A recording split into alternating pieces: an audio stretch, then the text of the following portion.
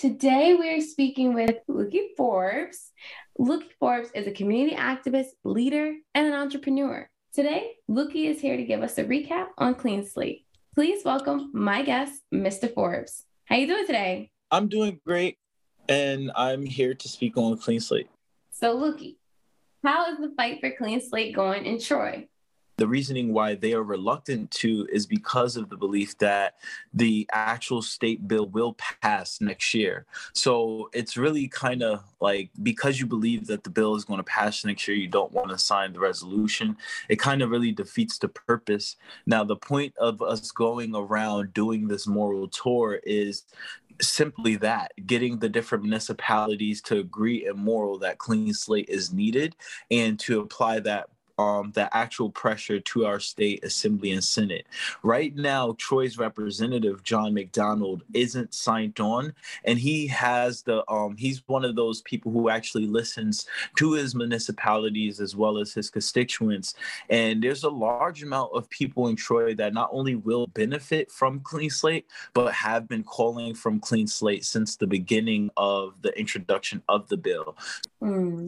Okay, so you mentioned that you guys are on tour. I'm to assume that means I follow you on social media. So you've been going to Washington, D.C., talk about it. So yeah, Clean Slate is definitely something that we've been traveling across the state of New York about.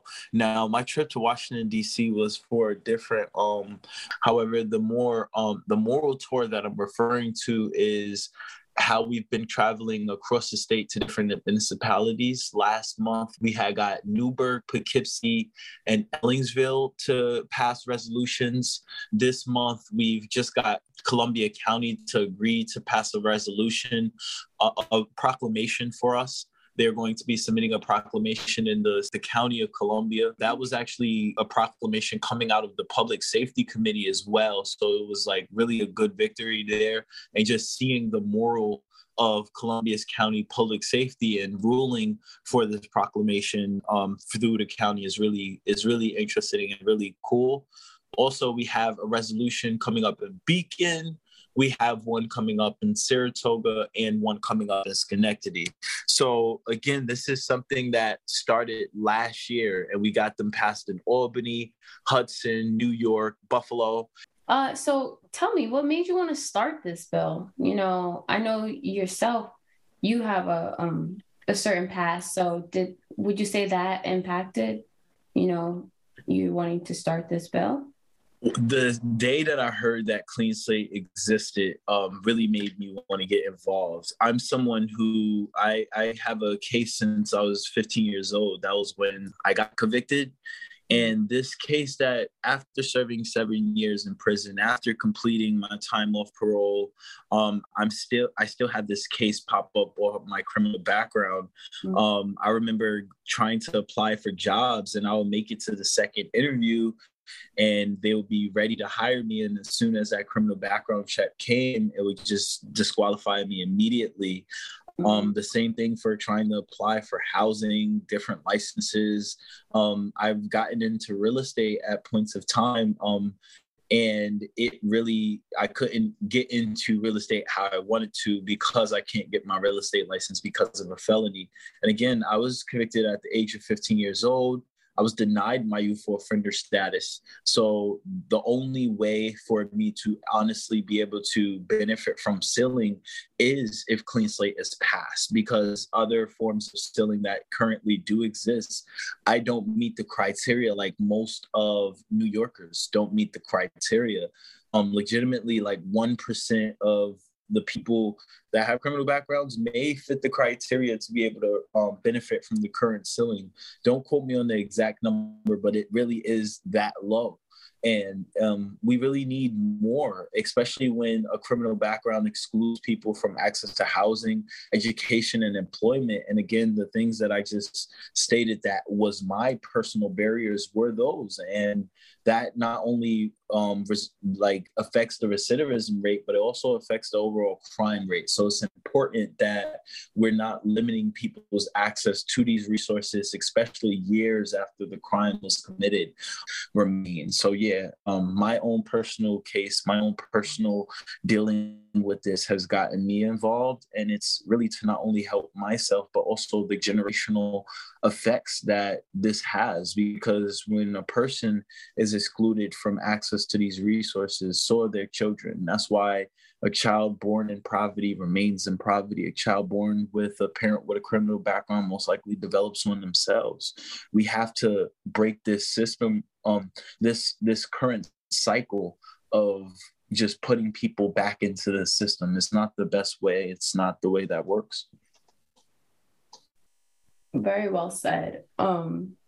Very well said. I agree. There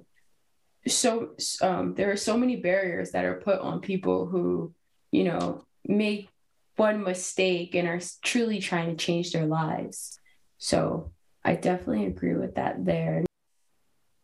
So have you reached out to other leaders within the community, such as Deacon Jerry Ford, and other community members, Stephen Figueroa, people that are heavily deep involved, with helping out the youth and making sure criminal activity goes down?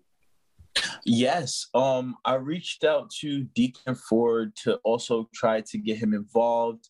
He has actually, on one of the days where we were in the Common Council speaking about it, he was actually hit by a car on his way there. And that has actually kept him out of attending certain events around it. But he is also someone who is heavily and supportive of it because he also has a criminal background himself. Mm-hmm. Stephen Figueroa is the person who sponsored it. However, since sponsoring it, we're hoping that he continues to keep this as an active part of his campaign and does not lose sight of his constituents who have criminal backgrounds, who support his campaign, who want him to really take their issues forward.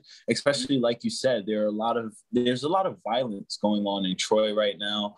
There's a lot of things going on in Troy right now this is generational. These are things that we can't ignore.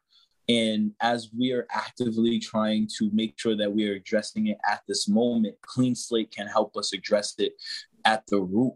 And all that we need is this resolution. So I'm hoping that he keeps this as a part of his campaign and that he continues to carry the voices of his constituents who have criminal backgrounds in the city of Troy, who are trying to do all that they can to provide for themselves and their families and really just get back into society. Now, why don't you tell us about your event? I know you have an event coming up. So our event is going to be a town hall. We're going to be at the Oakwood Community Center, which is at 313 10th Street, Troy, New York. Zip code is 12180. And that is being switched from our old location, which would have been at Troy School 2, but now we're at the Oakwood Community Center. It's going to be at 6 p.m. on November 1st. It's an hour discussion, so we end at 7 p.m. And on our panel, who we have speaking, we have Peter Cook with the New York State Council of Churches. We have Brian from Citizen Action. We have Sam Fine, who's an Albany County legislator, who actually helped pass the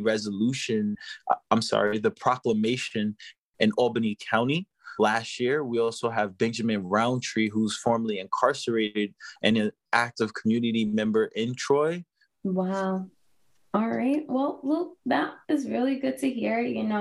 I'm excited to see what you do with the Clean Slate Act. And, how you end up getting it passed around all these counties. Just the fact that you've been able to do it within a year, seriously, all these counties are getting behind it. And, it's amazing to see the work that you do within the community. So folks can always reach out to us. And you can email me at civilrights@hudsoncatscalehousing.org if you want to learn more. That's civil.rights@hudsoncatscale.org. So HudsonCatskillHousing.org. This was great. I thank you for coming on the show. You know, you're always welcomed at HMM. We appreciate you and all the work you've done within the community and the work you're going to continue to do. And just thank you so much. Do you have any final words? I appreciate you all. And it's not just me. There's a coalition of people that is involved, and we're activating people across the state. So every time we get a new person, it's a new fighting body in this fight for progression and liberation of all people. So it's everyone, and every person that even shares a post is contributing to each and every action that we do. So I appreciate everyone for joining us, and I appreciate you for sharing our message and what we're doing. And thank you for always being there when we do have a message to share.